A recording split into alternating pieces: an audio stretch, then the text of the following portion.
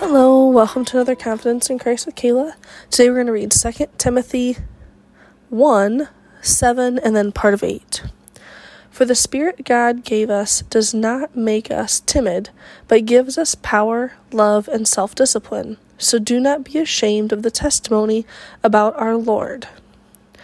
I love Paul. I love Paul's writings and his letters to the different churches, and you can just hear his passion. Like, the farther you read into 2 Timothy, it's like, whoo, he is on fire for God, and I am always desperate for that. I always want to be on fire like Paul was.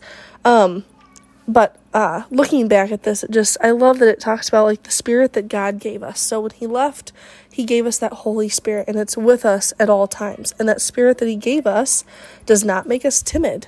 We should not be ashamed of the gospel. It talks about that. Like, it gives us power and love and self-discipline.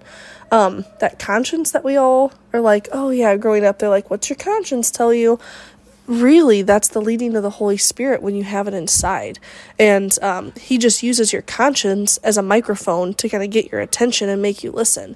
And I love that, because when I have those kind of thoughts where I'm like, oh, I feel like I really shouldn't be doing this, I know in my heart that it's not me, that's the Holy Spirit, because my flesh is saying, oh, do it, or, oh, yeah, that's totally fine. Like, nobody's going to really realize that you did that or that this happened. And then my conscience, or the Holy Spirit with its microphone, goes, hey, no, we should not be doing that, or that's a bad idea. So I know when I hear that or I feel that prompting that it's not coming from me and I'm not just making it up in my head. And what a relief that he does that for me, and it gives me such confidence in the fact that, like, I know how feeble and how just pathetic my ideas are, and I can get myself into trouble so easily.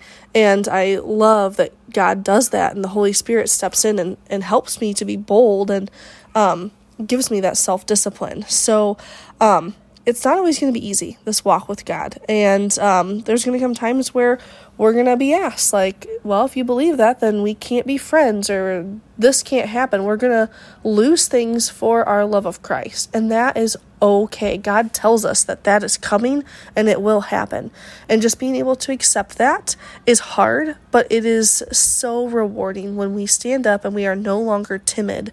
We are using that power and love and self-discipline that the Holy Spirit gave us and is giving us constantly. So today, have confidence in the fact that when trials come and you are faced with decisions like that the Holy Spirit is going to speak to you through your conscience and give you the right answer. And you're not going to question, oh, was I supposed to do that? Did I make the wrong decision?